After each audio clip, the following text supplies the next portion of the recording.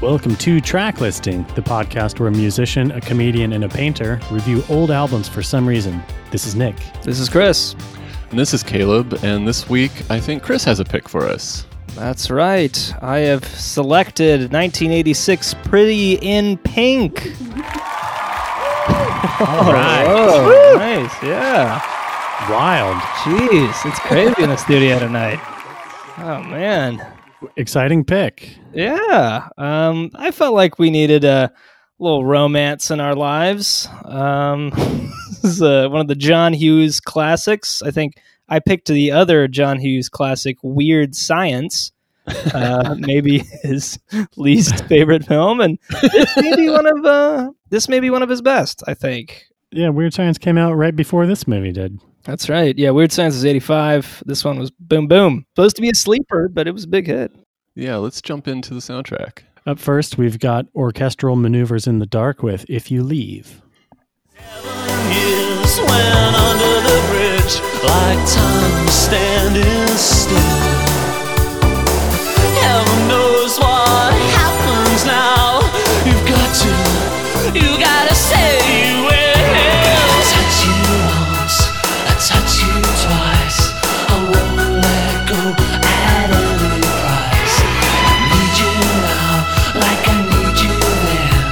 You always said we'd meet again. Orchestral Maneuvers in the Dark, also known as OMD. Yeah, so a lot of music on the soundtrack was actually written specifically for it, or at least was appeared on the soundtrack before anything else, and which makes it's very impressive. But John Hughes knew what he had in this song because I think they play like the entire song in the movie. Yeah, like it like really goes. Yeah, that's what I thought while watching it. They really stretch it out in a way that works really well. Yeah. Well, I guess it's kind of the climax of the film. This is actually, I think, the first time I watched the entire movie in preparation for this episode, and I've got some things to say, but well, yeah, we're kind of working backwards here. This is the iconic ending prom scene, which I didn't realize until doing a bit of research. They reshot the entire thing months later. Yeah, this was the second song that OMD put together for the movie. It was Goddess of Love was the other one. Yeah, which is a great track. But I guess after they reshot it, they needed OMD to put together a song in like less than 2 days. Yeah. Well, this turned out to be by far OMD's biggest song. I think. Which is amazing. Which is, it seems like there's a lot of like 80s new wave bands that had like their good albums are kind of before they get like MTV play, and then they have like a big hit and then kind of get bad after that. But this is for their one big hit. This is actually a pretty good song. I dig this song. Is it them on stage at prom, by the way? No, I don't think so. I think it is not. Yeah, they kind of set it up like there's two DJs. There's two like electro DJs at this like really fancy rich kid prom. You're like, imagine them showing up and you're like, the principal or assistant principal, like, okay, geez, you have a lot of speakers. I didn't know you needed some sort of like cut copy type deal. I saw a funny video of OMD. They're still a band that is touring strong. They're on tour, I think, up until right before this crisis started. But I watched a video of them from 2020, and they're performing this song, and the lead singer, Andrew McCluskey, he starts singing the lyrics, and then he stops and he starts yelling at the crowd. He's like, louder. Oh man. Yeah, we stormed the stage at an OMD concert, man. They're crazy. Oh god. Yeah, definitely their biggest hit. Yeah, man. Yeah. Should we jump right into Ducky? I have a lot to say. Or let's listen to the next track, and then we'll talk a little bit about the end of the film, since we're starting at the end. Yeah, and we'll save the alternate ending. Yeah, for the end too. Good idea. Let's get into track 2. This is Suzanne Vega with Joe Jackson, Left of Center. Think that somehow, somewhere inside of us, we must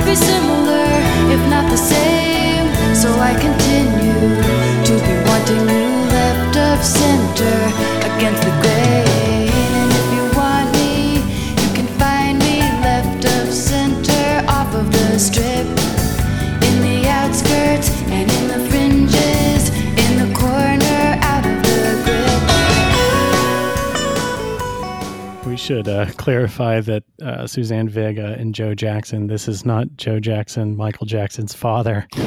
No, This is the British singer-songwriter Joe Jackson. Love Joe Yeah. Jackson. Joe Jackson. He's a guy that didn't really make it out of the 80s. Like, he was a huge star that nobody our age gives a shit about Joe Jackson.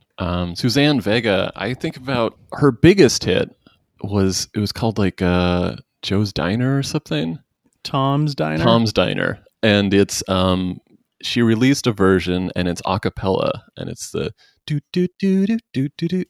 And then somebody remixed it, or maybe she released like it was like kind of like a, I guess, a little bit of a dance remix or electro remix, and it became a huge hit. It's weird I'm sure that she was surprised that would become her like career defining song. This song's pretty good. I am staring at the window and Yeah, it's very much. Yeah. Yeah, so when we talk about the movie, do we want to start at the end? Let's work that. Let's memento it. Okay. So at the end, Molly Ringwald ends up with a rich dude who seems Andrew fine. McCarthy, Blaine. Andrew McCarthy. But yeah, in the original version, she ends up with Ducky, who is her like sex pest best friend. Apparently, that ending did not test well. Yeah. Audiences hated the ending. It's funny, like you can watch the movie and you know that he is kind of supposed to be the sympathetic lead, in that like he has the best taste in music and he like understands her, but the way that it's written, he's just such a fucking psycho. Yeah. That by the end of it, you're like, but the movie narratively, when I was watching it, it doesn't really make sense that at the end, because it's like a movie about her kind of like meeting a rich dude.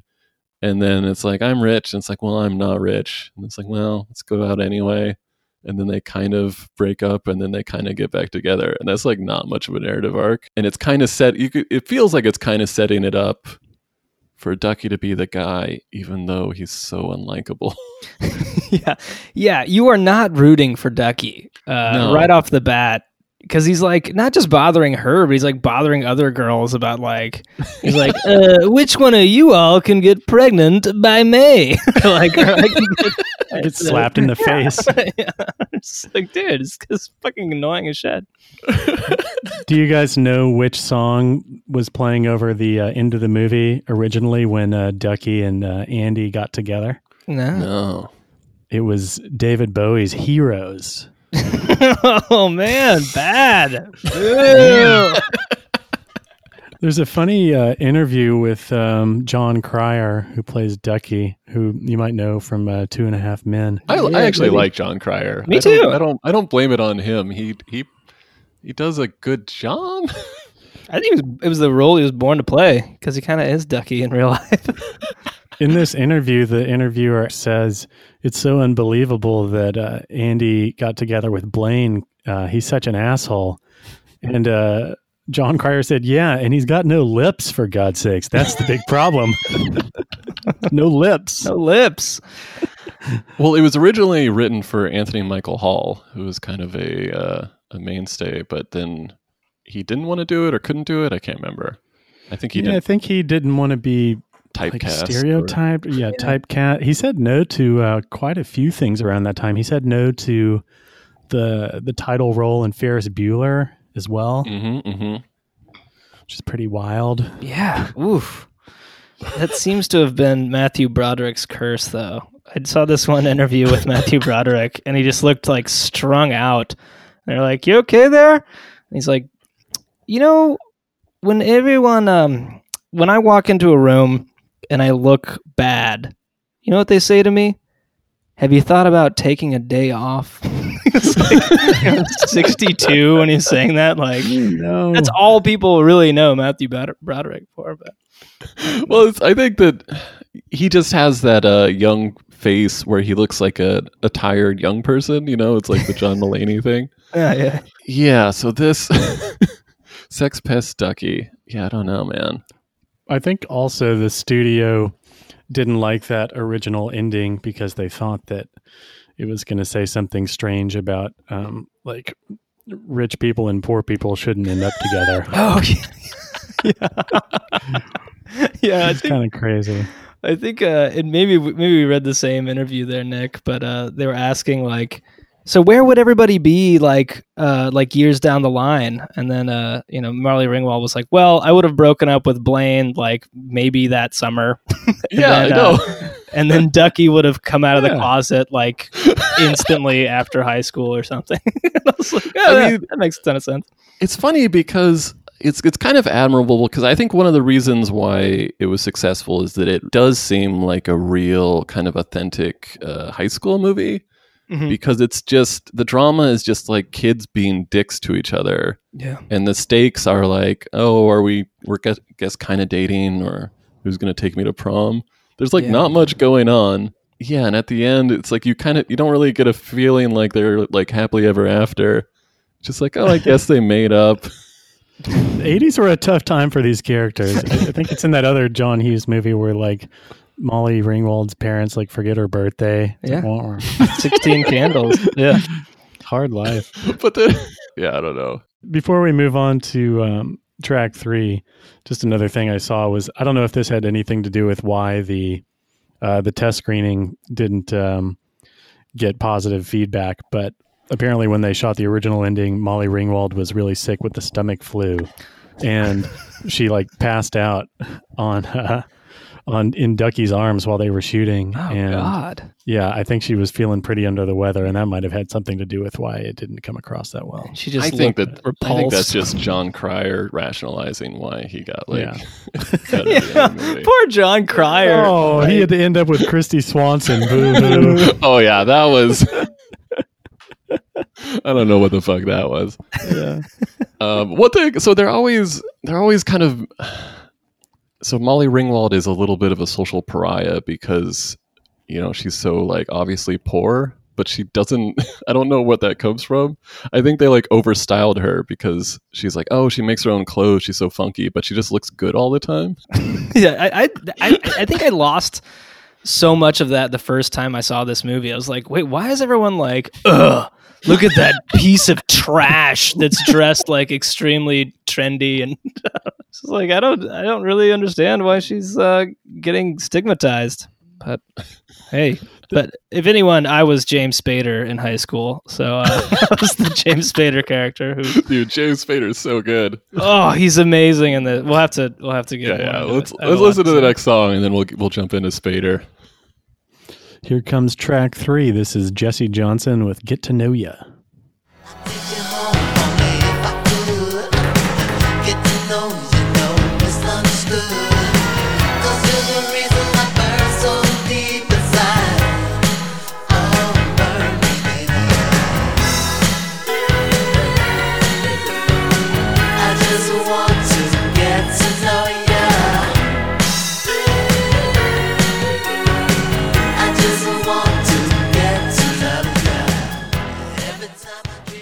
Yeah, he was a member of The Time, right? Prince's band. Yeah. So you can definitely hear some of that. You can definitely see Minneapolis funk. Oh yeah, you can definitely see a lot of Prince in him as well. Prince was so great that it was, it's like everybody, the closer you were to him, like the more you looked and sounded like him. Yeah, it was just like this musical force that would turn everybody into Prince. Gravitational pull. Yeah, worse versions. That song's all right. Yeah, oh yeah. They've started doing tours at Paisley Park. Nice. Yeah, that would be cool. We could go to Prince's house. I mean, if you've seen what that place looks like, it just looks like an insurance company on the outside. Yeah. And then the inside? What's going on the inside? I mean, the inside is kind of crazy. There's like a full music venue inside. It's where, Prince had his recording studio. It's also where he lived for, a large part of his life. And they've still got everything is kind of like left untouched there. He's got all these archives. Like I remember reading, or maybe I was listening to an interview. Somebody was like, had gotten hired to, it's like Prince is doing a music video, and he hires like a crew, and he's doing this whole thing, and somebody's working on it, and they're like, they're like, so like when's this going out? Like when's this coming out? And they're like, what? It's like when's this video going to be released? It's like, oh no, this is just for him. Just like he does this all the time, and he just archives it. I think it was like some Onion headline that was like someone broke into the Prince vault and realized that it was actually 430 hours of Bob Dylan covers. Who knows, man? We'll never know. Yeah. All right, well let's jump into the Spader, because the Spader Andrew McCarthy thing, I guess maybe only 3 movies, but they were kind of like the yin and yang of preppy 80s movies. He's by far my favorite character in this movie. He's like essentially the Iago character, where, you know, either motivated by jealousy or just kind of like a little bit of a evil streak. He's kind of fucking up everybody's lives a little bit. I loved it so much. Like, he's an unbelievable asshole in every scene. Yeah. It's like, she's nada. She's nothing. I just don't get it. Look. He had gotten turned down from her several times. So. Yeah. Exactly. That's why he's doing it. But yeah, he's like, look, I'm trying to be a good friend by calling you a fucking moron and saying you're dating a piece of trash. I don't know what the issue is. He's smoking Marlboros. James Spader's character is like constantly on his way to an after hours party. He's like at prom. The first time you see him at prom, it's like the tie is untied. He's like drunk. Just in linen suits, just gliding through high school halls. I love it. Yeah, and this, I guess this song, Get to Know Ya, is playing at his, like, you don't realize it's his party until you go in, or they like sneak up into that parent's bedroom, and it's just him in a robe. Drinking whiskey. Yeah, like acting like a 42-year-old man. Yeah, my whole take on that party. So they, you know, Andrew McCarthy takes her to the party. It's like a little dickheaded because he's like, "Oh, let's go to a birthday party," and she's like, "I really don't want to," and he's like, "Yeah, we're going anyway." And it's like, "Oh, okay." Do you want to change first? Do you want to change? Oh, she's like, I am changed. First date. So they go in, but then she's like, "This is terrible," and it's just like a party. It's actually kind of like for a high school party, it's probably pretty great. And you're like, what is her problem? And then he's like, well, let's just go upstairs. And then it's like, oh yeah, James Spader. It's just like, oh, it's wasted. Yeah. And then, so the other 2 movies, they were both in Mannequin. I can't remember. I assume that James Spader's character was a villain in Mannequin, but I can't remember. I haven't seen it in so long. And then Less Than Zero. He's like definitely evil in that. Yeah, he likes playing the evil guy. He's good. Oh, man. Even Love Ultron, he's great. Yeah. Love him. He's won multiple Emmys and he deserves it. He's great. I'm not gonna lie. I think I look like young James Spader when I was a young pup myself. And Oh yeah. I'd only known, I would have really leaned into it, I think, at the time. This was actually the first time that I watched this movie this week. Yeah. Ooh. What'd you think? What was your biggest First takeaway? impression, yeah. I thought Molly Ringwald's performance was outstanding, and I mean the soundtrack is classic. Mm-hmm. Yeah, really great. She's like, I get it. I get Molly Ringwald, and she is like an extremely likable, lovable, cute high school girl. You know what I mean? You're like, oh man, because she's kind of got the girl next door thing, but like there's a little bit of like not manic pixie dream girl, but like all the good elements of that. You know what I mean? She works at a new wave record store. Yeah. Oh man. Yeah. High school me would have been all about it. Man, beautiful, funny. It's just a shame that she was just so poor. With a deadbeat dad. Oh God, who could Harry Dean Stanton. That was another dude. That weird scene where we should probably get into the next song, but I'm going to talk about Harry Dean Stanton after maybe this next track. All right, here comes track 4. This is In Excess with Do What You Do. Morning came, I was still unsure. Did I ever cry for needing more? Ooh, what have we done? Did I live too strong? I need every man with you. No one else can do what I need every man with you. No one else.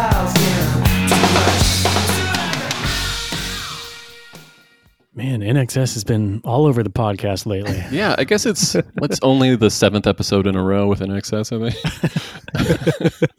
This is like this is, for the soundtrack, and it's not a great NXS song. It's fine. Yeah, it's not the best. They're but doing pretty what good. they do, What is spelled WOT in this song title? Yeah, they're Australian. Give them a break. Do what, mate? So Harry Dean Stanton, there's one big, I guess one of the big dramatic scenes is like this conversation that he's having with his daughter. Is that the one where he's talking about the mom that had left them Yeah, well, when they were younger? I was a little bit confused because so the mom took off and he's like unemployed or something, but there's Molly Ringwald makes some sort of connection about him not getting a job to him still being in love with his wife or something. Yeah, they kind of cover all the bases in that one dramatic. He starts crying, then he's like, "I love you, you're right," and then that's it. That's the last time you see him. I'm like, did he get a job? I don't get it. What's happening? Yeah, I think they only show him like drinking in one scene, but you're to believe that he's an alcoholic for sure. Yeah, that was my takeaway. My guess, or in my own head, he like slept through his job interview because he got drunk or something. Right. Because there's one scene where he's like cracking a beer, and he's talking to Ducky, and then he's like, "Up, I gotta go." You're like, "Where are you going? You've been sitting on the lawn drinking, man. Come on." I think it's the first scene in the movie where she wakes him up. She usually wakes him up every morning, and when he gets up, he says, "Where am I?" Yeah. Well, I was there's like hints where he's like, "Oh, I got a job interview," and she's like, "Oh, what job?" And he's like, "I'll tell you later." And I was like, is like James Spader hiring him to do something demeaning or something, or what's going to be the twist? You just never find out. I was like, I don't know, like what at the plant? Did you get a job at the plant? Some rich kid named Steph is asking me to be human furniture. Something like horrifying. Like, I'm a footstool at a kid's party. Kids are calling them bum fights, and I'm not homeless per se, but I can look like a bum, so I think I can get the gig. I'm like, oh boy. God. Rough stuff. You guys want to get into track 5? Let's do it. This is the title track. This is the Psychedelic Furs with Pretty in Pink. Lives in the place in the side of our lives where nothing is ever put straight. She turns herself round and she smiles and she says, "This is it, that's the end of the joke." And loses herself in her dreaming and sleep, and her lovers walk through in their clothes. She's pretty in pink, isn't she?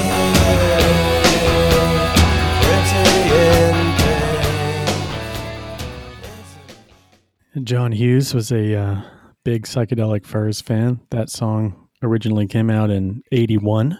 Yeah. Well, they did the thing in the mid 80s that a lot of bands did kind of inexplicably, where they would take a good song and re-record it almost exactly the same, but with bad saxophone in it. Like, this is the movie version of Pretty in Pink. Yeah, it's very similar, but it's just like a little bit worse. And like The Cure did that with a bunch of tracks. It's just like a little bit slower and more horn. And you're like, Just what? saxed it up. Yeah. I guess that was, if you want to know the difference between like the sound of 1981 and 1986, it's like some kind of shitty saxophone. Someone just cranking up the saxophone knob. But it's not enough to make the song bad. That's still a pretty good song, even if it's not the best version. It's pretty cool how music was such a big part of John Hughes's creative process. Mm-hmm. He said that he would sometimes make like a mixtape that was about 90 minutes long, and he would drive around and listen to it, all while he was drafting up the screenplay for a lot of his movies. And I think he also felt that like because music was such an integral part of the movie from the get-go, that the politics of the music and the people that would listen to the music would link up with the film, and people would resonate with the characters because of that. I think it's funny. I think that a lot of the pivotal songs to the characters aren't even on the soundtrack. Maybe it's a licensing thing. I wish that Otis Redding song that Ducky sings had made it onto the soundtrack. Yeah, man, that's I know. The that's Ducky like dance. that's the best Ducky scene because Oh, it's you know, it's relatable or something. You kind of you like him for about 2.5 minutes. The record store owner is also watching Ducky that whole time, and she's like, "I like this guy." All right. That's what is it? Lori Petty, is that her name? No, Annie Potts. Annie Potts from yeah. from Ghostbusters. Yeah, but she's great in this movie. And then they like end up at the club together. Oh, yeah. They go out drinking. Yeah, that club looks awesome, by the way. Oh, Chris, talk about the bouncer. Worst part about it is the Dice Man. The Dice Man is playing himself as the bouncer. Oh, that's the dice. That is Andrew Dice maybe Clay. my favorite scene in the movie, where he's really overdoing it while lighting a cigarette. That's in his act. He Oh, opened it's up so his good. act of just like, oh, I'm gonna light this cigarette all cool. I think, doesn't he have like a shirt that just has like dice. dice on it? It says dice. Dice on his shirt, and they call him the Dice Man. I'm like, come on, just play a guy named Jesse or something. I don't know. Dude, there was something about the 80s. There was like a huge like renaissance for bouncers in popular culture. Yeah. Like Mr. T got famous for being a bouncer. Roadhouse is about a bouncer, about the best bouncer.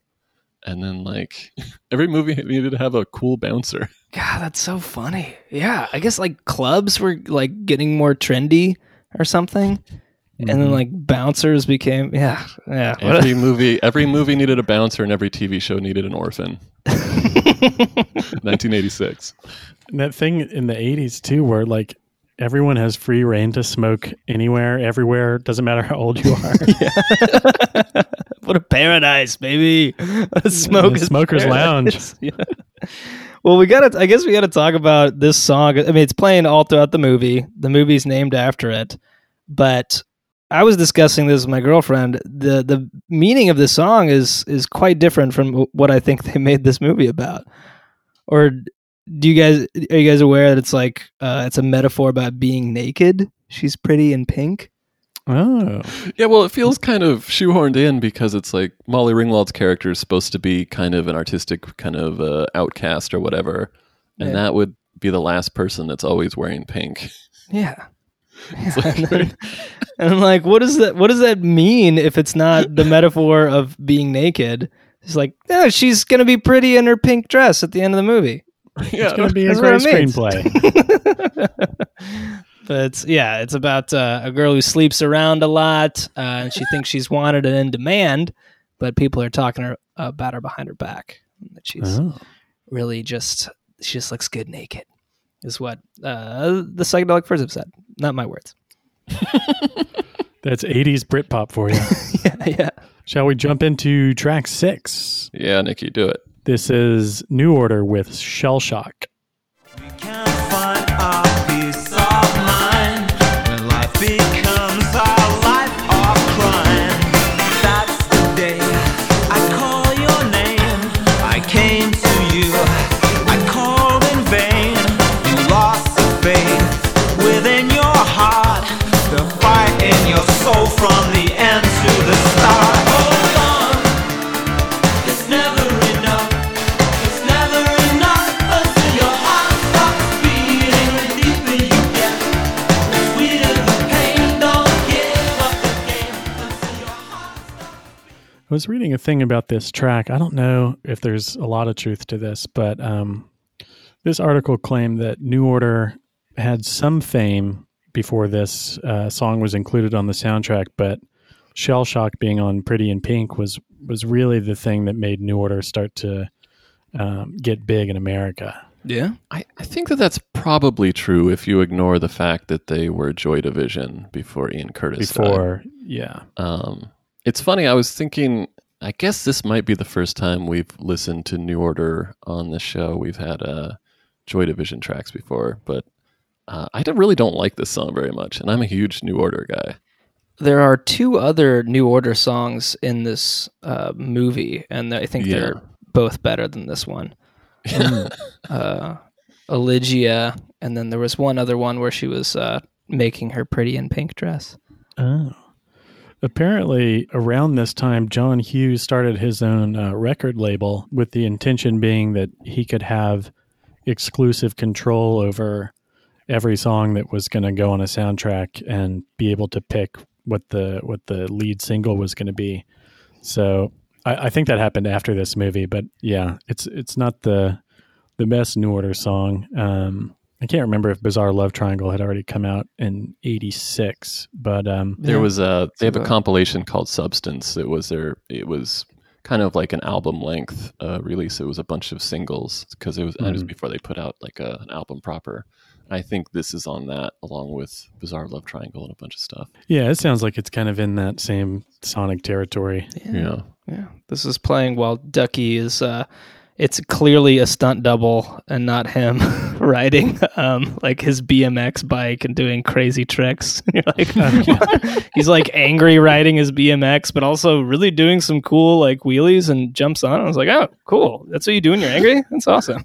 The way that I kind of imagine this film coming about is John Hughes like writing it about, it's like you kind of see that maybe Ducky is the screenwriter, Mm-hmm. He's like the one that's always there, and he's the one that understands you and has always loved you, and then at the end gets the girl. And so he like writes this thing where it's like, yeah, like he loves good music and he dresses goofy and this and that, but he sticks up for her. And then at the end he gets her and they do a screening and people are like, boo! Nerd, you suck! And it's like, all right, well, let's reshoot it.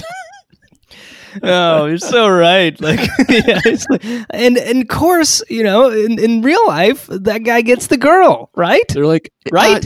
Everybody? So John, this is really interesting how in this movie, the main character ends up with the villain. Talk about that. He's like, the villain. No, he's the good guy. He always was there for her. And she doesn't understand. So this is like a twist on the romantic comedy where the main character ends up with like the scumbag, the terrible nerd, the most unlikable character. And it's like, hey, I think to your point earlier, Caleb, there is a little Ducky in all of us, and this resonates so much. Like, because he's overreacting and being stupid, but like I remember high school kids doing stuff like this, and like when he kisses Annie Potts from the record store, and he's like, "I found your replacer. You've been replaced." Like, yeah, that would make everybody happy in the room. Like, what are you doing? I don't think John Hughes was a big fan of notes from the studio. I mean, I think it's why he eventually got out of directing. I think the last movie he made was, or the last movie he directed was Curly Sue in '91. Yeah, and then like did like writing on some movies that I didn't realize he had written on after that, up until he passed away in 2010. But he wrote like the original Beethoven movie, followed by Beethoven Second, and Miracle on 34th Street, Baby's Day Out, 101 Dalmatians, Flubber. I think his defense was that when he would get notes from a studio, he was like, well, like writers of novels that have crafted great works haven't gotten notes from a publisher. It's like, well, and also, yes, they do. Yeah, they do all the time. Yeah. It's called an editor, and they don't have $10 million on the line. There's so much money involved with making a movie. Writing, you're just like, yeah, I mean, I don't know, we'll publish it, but I was like, come on, John Hughes, lighten up. Yeah. Wow. To be a good writer, what do they say? You have to be an egomaniac with a low self-esteem. So it's like you have to. Oh, no. Yeah, it's a great combo. Like Ducky. That's the sauce. All right, let's get into track 7. This is Beloise Sum with Round Round.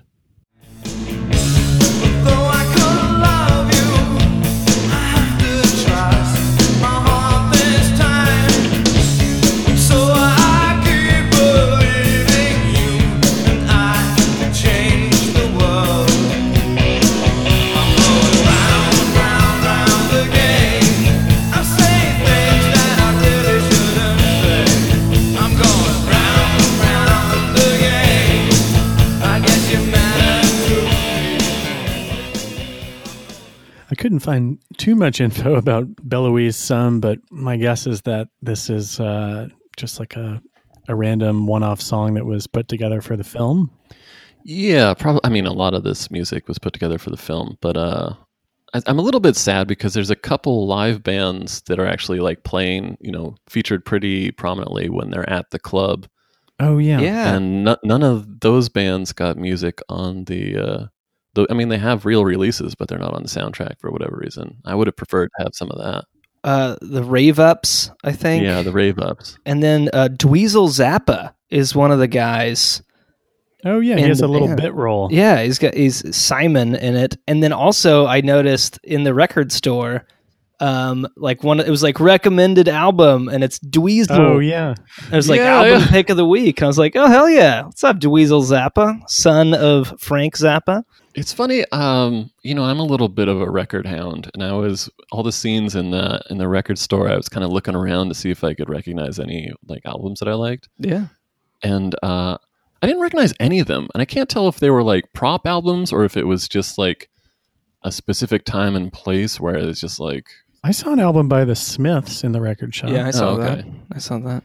Some posters. It's not one of my favorite songs on this soundtrack, but it's not terrible. I was like, I remember when I was just like skimming over the track list, and I saw Round Round, and I was hoping that it was the Dead Alive song. You Spin Me Right Round? Yeah. Or Round and Round by Rat. Round and Round. All right. Is it a break time? What do you say, Nick? Yeah, it looks like we're coming up on a break. We've got a new game that we will find out shortly how it's played from our friend Caleb. Yeah, I put together a game. We'll see how you guys do, see if you guys like it or not. And then at the end of the episode, we are going to add a song to the track listing Spotify playlist, our favorite song about a rich guy or girl, a rich person, rich people. Stick with us. Hey, thank you guys for listening to the Track Listing Podcast. As always, we want to hear from you. Hey! Thank you for listening to the podcast. Welcome to our ad. How can they reach out to us, Chris? Well, you can find us on Instagram. That is at Track Listing Podcast. You can Gmail us. Do people? It's 2020 now. I don't know if people email anymore. But if you want Gmail, it's tracklistingpodcast@gmail.com. And rate and review on iTunes and Apple Podcasts. Yeah. And make sure to follow our official Spotify track listing playlist on Spotify. Get on that iTunes and try to balance out our one-star review. Yeah, who did that? Hey! Thanks for listening. We love y'all.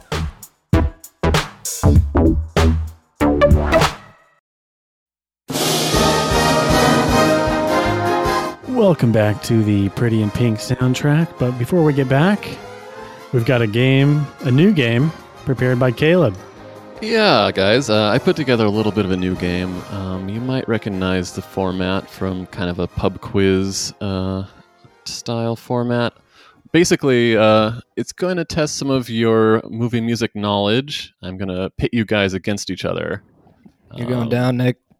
Whoa. Yeah, what's Shots up, dude? fired. Yeah, What's up, dude? I'm competitive, bro. So we got 4 rounds, and each round has 4 clues. And basically, you can lock in with one answer per round, and you're going to text me the answer. Don't let your competitor know what you're guessing. And so the first clue is going to be worth 5 points, and then if you don't answer, then you get the third clue, which is worth 3 points, and then the third is worth 2, and then the fourth is worth 1. Alrighty. Okay. And so when you lock in, just tell me, text me, and then I'll wait until you get all the clues, and then I'll let you know what you guys both guessed, and then we'll hear the answer. All right. Makes sense?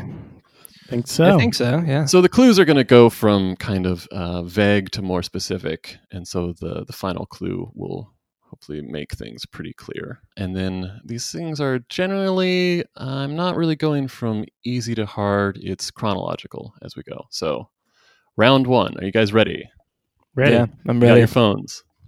Phone's handy? Ready. Phone handy. So the 5-point clue. This song reached number 1 on the Billboard Hot 100 on August 11th, 1984, staying there for 3 weeks.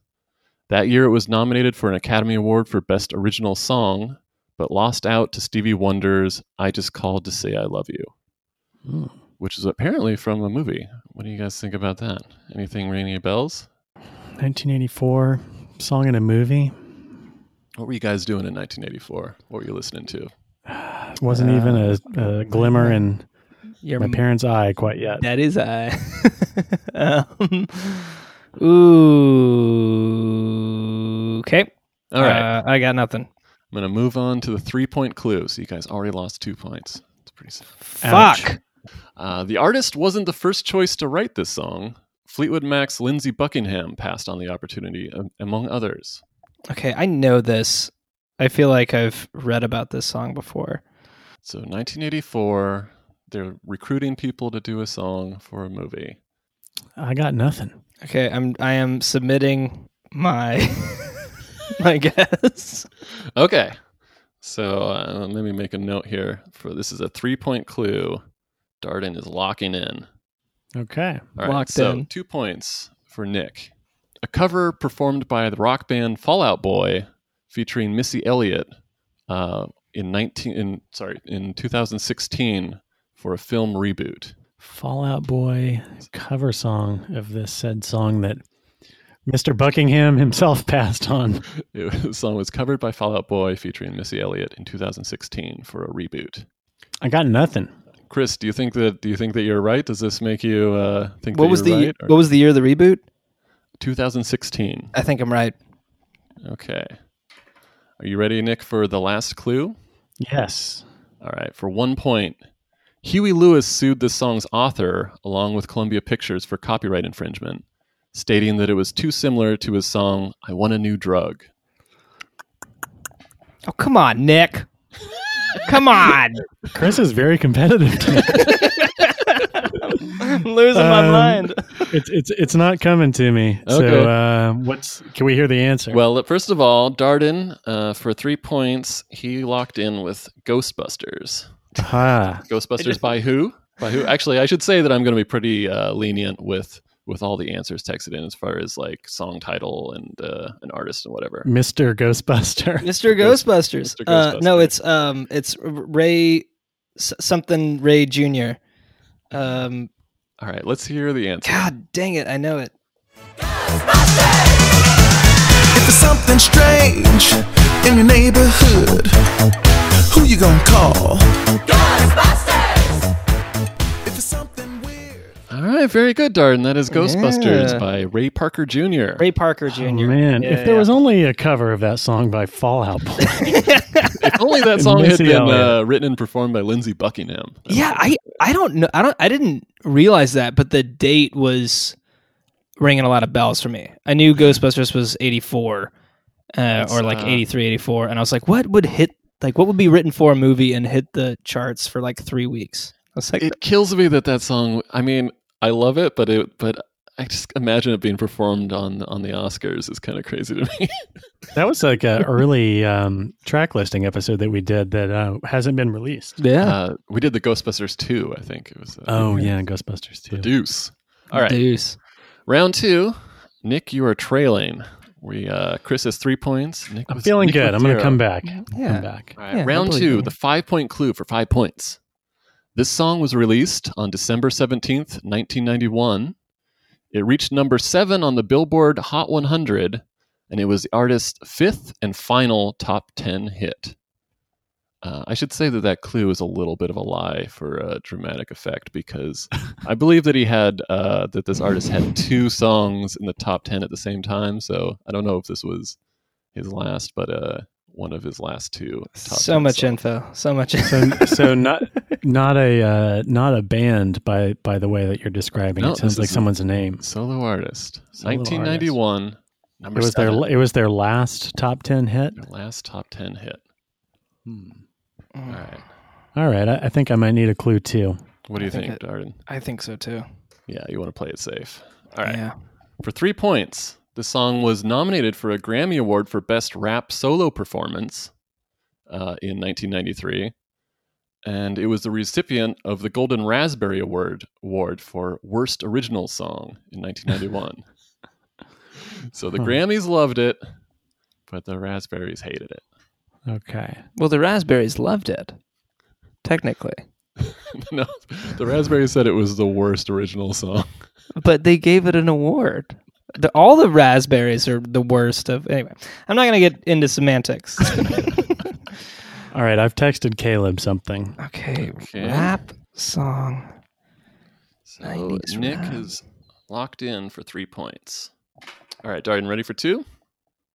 Yeah. The film for which this song was written also produced what would become the best-selling pinball machine of all time. Okay, got it. I am texting you right now. Okay. I mean, Nick's already locked in, so you can just say what your guess is. Oh, I can say it? Well, no, just text me because I got one more clue for the listeners, I guess. Okay. For 1 point, the music video for this song features actors Raul Julia, Angelica Houston, and Christina Ricci. Darden, what do you think this is? The Addams Family Values song? Or just Addams Family by MC Hammer? And Nick, what did you lock in with? I locked in too soon. I went with Hypnotize by Biggie. All right, let's hear the answer to round 2. Here we go. But what do I see? A perm with feet, standing about 3 feet tall. I'm out of here. They do what they wanna do, say what they wanna say, live how they wanna live, play how they wanna play, dance how they wanna dance, stick and they stop a break. They do what they wanna do, say what they wanna. All right, good job, Darden. Oh man, that song sucks so bad. Oh, That's man. not great. I love that it was nominated for a Grammy. Oh, God. And it was coming off hot of his Teenage Mutant Ninja Turtles rap song, TURTLE Power. Oh man, so what is happening? MC Hammer never saw a deal he didn't like. So. Yeah, That was his couldn't say no. his last huge hit. All right, round 3. You guys ready? Mm-hmm. All right, for 5 points, this song wasn't nominated for Best Original Song because it was first published in 1913 by the partially blind musician Dick Burnett. Obviously. Don't think I have anything on that one quite yet. Wait, can you say the first part of this clue again? It wasn't nominated for Best Original Song because it was originally published in 1913. Okay. All right, for 3 points. Variations have been recorded by many artists, including Bob Dylan, Joan Baez, Judy Collins, Peter, Paul and Mary, Rod Stewart, and Jerry Garcia. It's a movie song? Or you can't say anything? I think they're all going to be movie songs. They're all movie songs. Okay. I said that it wasn't nominated for Best Original Song. I should say that that's the Oscar. for Oscars. Best Original I'm Song. sorry. I'm sorry. Jerry Garcia. It's a little random. All right. You guys ready for a 2-point clue? I guess. Yeah. Yeah. 2 points. This song received a CMA award for Single of the Year in 2001 and a Grammy for Best Country Collaboration with Vocals in 2002. So that's a Country Music Award. CMAs. Single of the CMAs. Year Yeah. and a Grammy Best Country Collaboration with Vocals. I think I'm going to text. Wait, did we get a year on that? The CMA was in 2001. The Grammy was in 2002. Okay. So Nick is locked in with 2 points. I don't know. Okay, so for 1 point, the initial plan was for the song to be sung by the film's lead actor, George Clooney. However, it was found that his recording was not up to the required standard, so the vocals were re-recorded. Oh. It was the Oh Brother, Where Art Thou song. All right, Nick, what was your guess? I was kind of in the same ballpark, but I went with that old standard Rocky Mountaintop. All right, let's hear the answer. Round 3. I am the man of constant sorrow. I've seen trouble all my day. Soggy Bottom Boys. Bottom Boys. But what's Man the of Constant Sorrow by Man the of Soggy Bottom Boys. God, that Right. that song was awesome. Oh man, and it's really funny that George Clooney couldn't sing it, but he tried, and they were like, "No." I used to get into an argument with my friend's mom in high school where she's like, he has such a great voice. I was like, he's not singing. I was like, we've watched the interview together where he says that he's not singing. She's like, no, he was just fibbing. That's the sign, the mark of a great actor. Oh man! All right, round 4. Round 4, I should say. Chris is in the lead with 6-0. So Nick, you're gonna have to play some catch up here. This is harsh. You can't win. Round You 4, can't the win. Can't win. We are by stating the score, we are emptying some of the dramatic tension of the game. But round 4, the 5-point clue. This song was the best-selling song of 2014 in the United States, selling 6.45 million copies. It was the best-selling song of all of 2014. 6 point. How many? 6.45 million copies. Okay. Wait. I'm gonna just send something Okay. just to make it interesting. Is this related to the game, or are you just sending me something else? Just send you something right now. Yeah. So, yeah, I'm sending you my answer. And here we go. Okay, interesting. Locked in at 5. No, right. I made a mistake. 3 points. Nick. The song was nominated for an Academy Award for Best Original Song in 2014, but lost to Let It Go from the movie Frozen. What was I thinking? All right, do you want the 2-point clue? I'll take a 2-pointer. The song was originally written for CeeLo Green, but Elektra Records decided against it, so the song's author became its performer. So Elektra Records cheated CeeLo Green out of 6.45 million copies. Oh boy! Well, turned out he was a Coulda, monster woulda, shoulda. anyway. yeah. Crazy, huh? I'll take a 1-pointer. All right, 1 point. Just to recap, this was the top song of 2014. How is it not "Baby" by Justin Bieber? Written for an animated film sequel starring Steve Carell that made over $970 million globally. So, computer animated sequel. Something from Shrek 2? No, man. I know All that. right, Chris, what was your guess that you locked in? 5 points. It's completely wrong.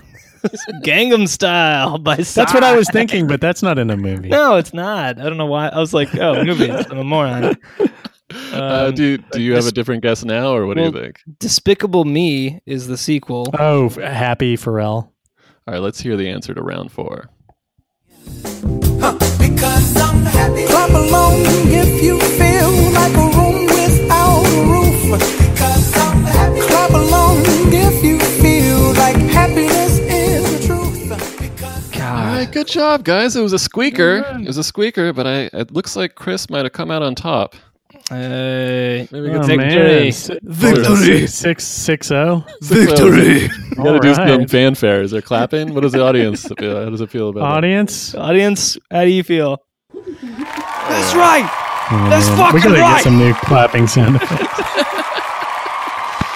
God, All dude. right, thank you, Caleb. Thank you, that? Caleb. Thanks for playing, guys. I hope That was a you liked great that. game. Do you remember 2014 and how we'd forced that song upon like stadiums full of old people and made them dance to Happy like again and again and again? Yeah, love that. Well, let's get back into the Pretty in Pink soundtrack. We're coming in on track number 8. This is the Danny Hutton Hitters with Wouldn't It Be Good? Cold is biting to reach in every nerve inside. My broken spirit is frozen to the core. Wouldn't it be good to be in your shoes, even if it was for just a day? Wouldn't it be good if we could wish ourselves away? Another band, Danny Hutton Hitters, that there's not that much info about. Kind of a stinky track. I kind of, well, I don't mind it. I don't like it that much, but I feel like this would be a standout track on a bad soundtrack. And I think it's only that we're in a pretty good soundtrack that we are looking down on it. But it's actually it's our first cover of the soundtrack, I think. I didn't realize it was a cover. It's a very faithful cover. The original, I think, was from just a couple years earlier and is a little more new wavy. And Danny Hutton was one of the lead singers and principal songwriters from Three Dog Night. One of the things that's crazy to me, I can't imagine a bigger musical shift than what happened from 1976 to 1986. Yeah. Oh man. It's like all the Eagles going solo, and like Chicago becoming the Peter Cetera Chicago, and like the sound just completely, I don't know. Yeah, all that singer-songwriter stuff just had no place in the 80s. The commercially, I think people like still pulled it off, but I feel like they just aged like 30 years in like 10 years. Yeah, people hated it at the time, which is kind of funny because now, like, you know, people are trying to get back to that sound from the 80s, but, you know, it was like a lot of the rock people at the time were, you know, trashing 80s new wave and synth pop music. I just kind of like, I imagine from 10 years ago, like if the National had to completely change their sound to be like some other kind of band. If the National went like Bieber pop. Yeah, the National, they're having to do like auto-tune stuff. I just had to add a saxophone to the roster. Like, we don't know, guys. He's new. He's good. He's good.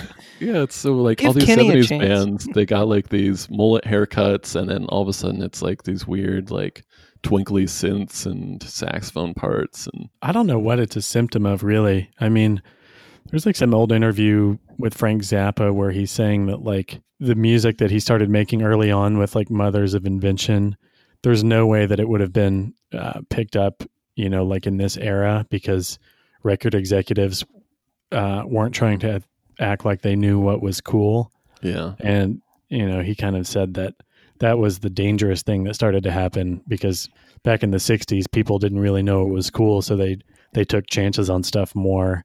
And as soon as people thought that they knew what was cool, that's when things started to get really cheeseball. Yeah. God damn. Yeah, he's not wrong. Yeah. Well, this song was playing in the Trax record store right when Andrew McCarthy, Blaine, walks in for the first time. And I believe it to like, I mean, it makes sense that this would be a song playing at Trax. I mean, you know that you're not watching High Fidelity when you walk into the record store and the Danny Hutton hitters are on the speakers. It's true. That band name kind of sounds similar to the that band name that the outfield wanted to go with for a little while. The Baseball Boys. The Danny Hutton hitters. Hutton hitters. Oh man, I miss baseball. I miss baseball. The Kia Lions today, or the Samsung Lions played the Kia Tigers, or whatever the heck the Korean. Oh, Yeah, no. the KBO, the ESPN has been airing the Korean Baseball Organization games like at 1 a.m. Yeah, just anything. Sports methadone. I will say about Andrew McCarthy on this, I think this might have been the first recorded sliding into someone's DMs, the way he... Oh god, that weird computer scene. Yeah, it's so weird. It's like, hey, we should do something with computers, guys. She was like, yeah, that was really cool what you did with the computer. It's ridiculous. Yeah, it was so bizarre, man. There was like graphics, like he would have had to have like programmed that thing, or Yeah. I don't know. Turns out he was a real smarty pants. I gotta say, there's like a little bit of camera trickery in this film, because there's kind of like throughout the film, like Ducky is like this little guy, and Andrew McCarthy is like seems taller, and then there's one scene where they're kind of face to face, and I think John Cryer's a lot taller. Yeah, when John Cryer and James Spader were going at it, Yeah. fighting, I was like, oh wait, they're like the same height, and like I think Ducky might have this guy. Yeah. I think he's gonna take him. All right, Nick, what do we got next? Coming up on track number 9, this is Echo and the Bunnymen with Bring On the Dancing Horses. Bring on the dancing horses, wherever they may roam. Shiver and say the words of every life heard. First I'm gonna make it, then I'm gonna break it till it falls apart. Hate till all the faking and shaking while I'm breaking your brittle heart.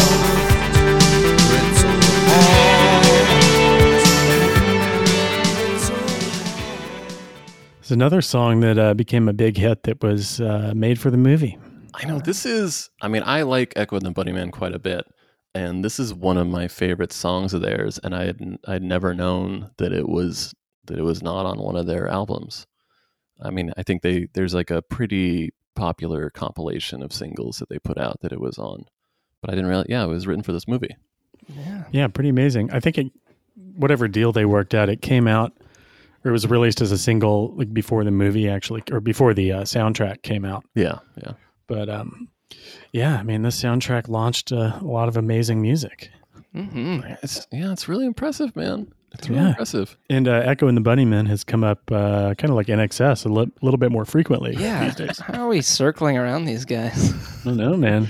That was on the Donnie Darko soundtrack. Yeah. Yes, of course. So good. Terrible band name. I can never get, like. I think I always say it every time they come up, but of all like the bands that have stupid names that you kind of forget are stupid because you love the band so much, this is one that I can't quite get over. I watched a Key and Peele sketch that I had never seen somehow, but they're all yelling for Darius Rucker on stage. They're like, Hootie! And he's like, I'm not Hootie. It's a shitty band name. It's Hootie and the Blowfish. There's no Blowfish. I'm not Hootie. It's like Toad the Wet Sprocket. It's nothing. It doesn't mean anything. Oh, man. Hootie was the first concert that I ever saw live. Nice, what? dude. Yeah, it was for that. It was for the Cracked Rear View tour. Oh man. Yeah, it was amazing. I went to the concert in a limousine. Oh, yeah, dude. How old were you? Pretty wild. That was in first grade, so Holy shit. I would have been like 7. Dude, you were living the dream. Did you have a slice of cheese pizza in the limousine? Slice of cheese pizza, like Dr. stole a Pepper? sip of Budweiser from my dad. Yeah, it was a great night. We are pulling into the last track on the soundtrack here. We've got track 10. This is the Smiths with Please, Please, Please Let Me Get What I Want. Haven't had a dream in a long time. See, the life I've had can make a good man bad. So for once in my life, let me get what I want. Lord knows it would be the first time. Lord knows it would be the first time. I'm kind of amazed that John Hughes was able to get a track by the Smiths happening on this, because like Morrissey is famous for only communicating via fax. Well, it was 86, so it was probably pre-fax, man. It was the Mojo. the Mojo machine. In 1986, you could get a hold of Morrissey and Bill Murray, no problem. No one will ever believe you. So this is a part in the film where you see Ducky's apartment or his room. Yeah. Oh man, Super Ducky's- depressing. It's train spotting sort of setup. Yeah, very train spotting. Fucking mattress on the on the floor. ground. He looks like it's like the weird candid shot of an Instagram influencer wannabe, and you're like, oof. Yeah. But it's like Ducky's sitting on the ground and he's listening to the Smiths, and that's the scene where I'm like, oh no, oh no, I'm Ducky, and it's like, and I'm like, and of course it makes me hate him even more. Yeah. It's like sad Ducky listening to the Smiths. Fuck, that was me in high school. Oh man, yeah. It's a great track. It's so good. Yeah. Yeah, listening to the Smiths alone in your room after a girl friend zoned you so hard is pretty No box relatable. spring. Yeah. No box spring. Graffiti on the walls. Yeah. What's going on, man? Then there's a scene at the end when she runs into him at the prom, and he's like wearing kind of like a bit of a Bowler tie. he's got this kind of like blue velvet tux or something. He looks great. Okay, that was what I was gonna. The shot it pulls up. You're supposed to be like, hot damn, but it's like, what? It's like, no, he just still looks. He looks goofy as shit. He looks goofy. When you go in, it's James Spader with the undone bow tie. That's the hot shit. Yeah. Oh man. Ah, what a piece of ass. That guy. Spader. Oh, just crushing it, popping lewds at his prom. Oh man, He's the only 35-year-old at the prom. what was how was y'all's prom experience? I didn't go. I was in Mexico. I missed my prom. Rebel. Do you feel like there's something missing from your life, and it's because you No. never went to prom? I went to an art school. It wasn't anything that I even thought about. Like I scheduled this trip and I was like, oh, somebody's like, you're going to miss prom. I'm going to be like, what? Miss what? Are we doing? Okay. Yeah. Our school was so small, like each class had about 20 to 30 people in it. So having a prom just for seniors was, not going to happen. So we actually had prom 4 years in a row. Nice. We did. And I went to all. Yeah, what'd you do? Oh, you went to all four? Went to all four. I had the same Woo! girlfriend all through high school. Nice, man. That's beautiful. That's I was beautiful. going to say, 4 years of prom is a recipe for getting some 18-year-olds to take 14-year-olds to a dance. That's great. It was, there was a lot of that happening. It's pretty insane. We had junior-senior prom. I went with my junior year girlfriend junior year, and then senior year girlfriend senior year, and then I went to my senior year girlfriend's prom in Arkansas. So I went to 3. All right, rank them. Top three proms. I've been racking my brain right now. I do not remember the actual prom at the Arkansas one. I don't remember anything about it. I remember the after party. Blacked out. I think I had like 1 glass of champagne and I blacked out. Senior year at Country Day, my high school in Fort Worth, I went with Brett and Reed and Marshall Newman, I believe, was with us, and I had the after party at my parents' house. So it was pretty cool. It's a pretty cool prom. Well, maybe we'll have a prom for Caleb one of these days. Yeah, man, you gotta do it. We'll do it on Zoom. Well, thank you for the Pretty in Pink soundtrack, Yeah. Chris. Yeah, I'm glad. Yeah, I'm glad we got to do pick. this one. Let's rate this bad boy. Let's do it. Chris got a lead off out of 15 stars, decimal points allowed. I like this a lot. I think this is definitely one of those soundtracks that is hurt from all the songs in the movie that do not show up on the soundtrack. And there's a lot of good ones.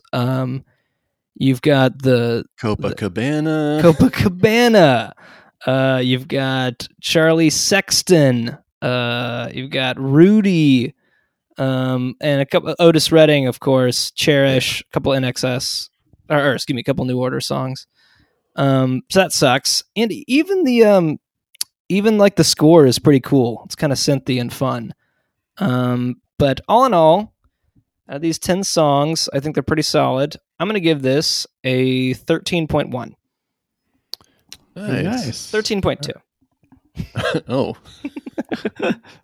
Changing it up. All right, Nikki, how did you feel about the soundtrack? I felt great. It was also fun watching this movie for the first time this week. But yeah, the soundtrack definitely, for a lot of young moviegoers, this was a lot of people's primer on the new wave hits of the 80s. When it came out, it also peaked at number 5 on the Billboard 200 chart. So the soundtrack is done very well. It's considered one of the best. There's a couple of stinky tracks on there, but you kind of get that with any soundtrack that we review. But love the soundtrack. Love a lot of the music. 14.5. Wow. Good rating. All right, it's funny to like doing this soundtrack as recently as we just did the Donnie Darko soundtrack, because there's a lot of the same bands, kind of a lot of the same vibe. It's funny, like I gave a great rating to the Donnie Darko soundtrack, but the fact that this is almost exclusively original music, I guess the Danny Hutton Hitters, that's a cover that's actually, I would say, a little bit better than the original. And then the Psychedelic Furs doing a worse cover of their own song. I guess the Smiths is a pre-existing song. That's not original. But OMD and Echo and the Bunnymen, those are two of my, I would say probably two of the best songs from the 80s, really. Yeah, it's pretty crazy. The NXS song's not great. But the fact that so much of it is original for this soundtrack, I gotta give it a 14.3. Dang. Thanks again, Chris, for the great soundtrack. We're going to move into our recommended track, and this is our favorite Rich song in the spirit of some of the characters in the movie, some of the Richies, as they're referred to. Rich asshole. I'll lead off if you guys don't mind. Sure. Go for it. So I've got a song to recommend that I've been listening to a ton lately, and it's funny when I was thinking about songs about the rich. It's kind of nice that this is a little more of a lighthearted kind of gentle ribbing of rich guys, and it's pretty easy to send me into a kind of a class warfare type of sentiment. So this is is a little bit lighter. This is from 2016, an artist I think from Houston originally, Devendra Banhart, with a song called Fancy Man. I've got a dumb dance inside my pants, man, and I've watched all the latest shows on Bing Bong. I rode a gift horse into town, free subscriptions all around. You look like you could use a night in heaven. We're so in love, everywhere we go, it's walking on the water. Suddenly all the pain and all the tears are music to my ears. I'm a fancy man, fancy man, I'm a fancy man. Devendra Banhart, kind of a goofball, kind of known as a goofball. Oh, I love that. He's a little bit of a yogurt and granola indie rocker, but I just love that song so much. The lyrics are pretty funny. It's like sometimes I get to think, is this a fancy thing? Is this a fancy thought? I'm pretty sure it's not. If you watch interviews with him, he kind of reminds you of like a Russell Brand type. Oh no! I liked it a lot. Now I don't want to look it up. Look it up. It gave me a bit of a Harumi Hosono vibe. It's sportsman, fancy man. If you listen to, you can hear, especially around on this album and around this era, you can hear some influence of like some William Onyebar and like different types of kind of like eclectic, like I would say world electro. But I love this track. Give it a listen. Hell yeah. That's great. It's a great track. Thank you, Caleb. All right, I've got a track queued up here. Let's do it. This is from Frank Ocean's album Channel Orange, his hip hop opus from 2012. And in the spirit of Pretty in Pink, this is a track he did with Earl Sweatshirt. This is Super Rich Kids. Too many joy rides in daddy's Jaguar. Too many white lies and white lines. Super rich kids with nothing but loose ends. Super rich kids with nothing but fake friends. Start my day up on the roof. There's nothing like this type of view. Point the clicker at the tube. I prefer expensive news. New car, new girl, new ice. A great track from Frank Ocean. It's kind of got like a Benny and the Jets groove going on. Yeah. Frank Ocean. Earl Sweatshirt also has a great like little rap interlude on the bridge on that song. But if you haven't heard Super Rich Kids, check it out. I love Earl. It's great. Great pick. Great pick. Great picks, guys. All right, Chrissy, bring us home. What do you got for us? I've got a song off of an album called Cream City by Alon called Rock and Roll Gangster. Rock and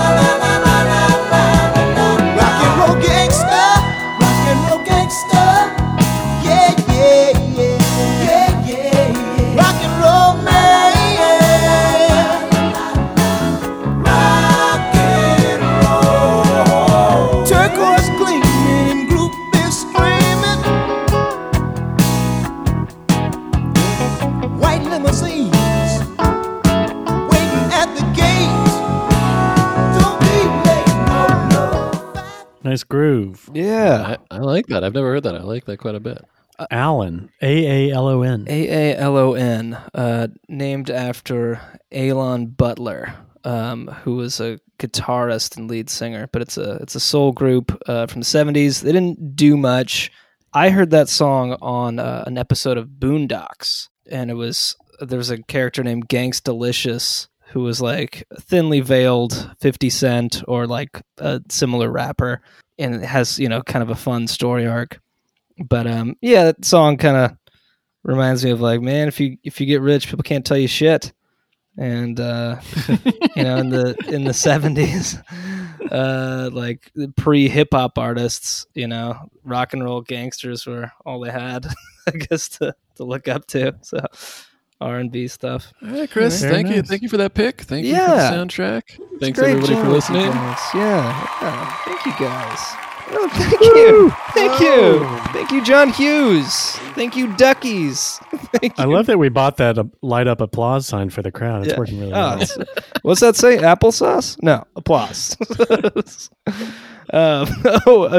Real quick tidbit. Mr. Show asked John Cryer to be in an episode one time. Yeah. And he shows up to set, and they're like, "Oh, so you're playing Ducky?" And he's like, "What?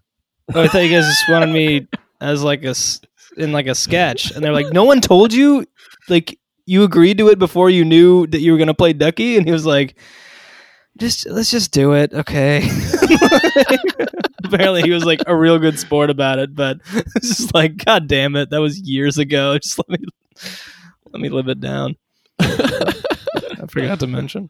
Yeah. Whose pick is it next?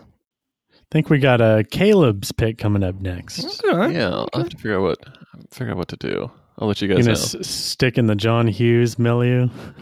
Something with INXS and Echo and the Bunnymen. That's all I know. We can't get away from those two bands. All right, well, thanks for listening, everybody. Hope everyone's doing safe, and we love you, and we'll see you on the next episode. Do safe. Stay good.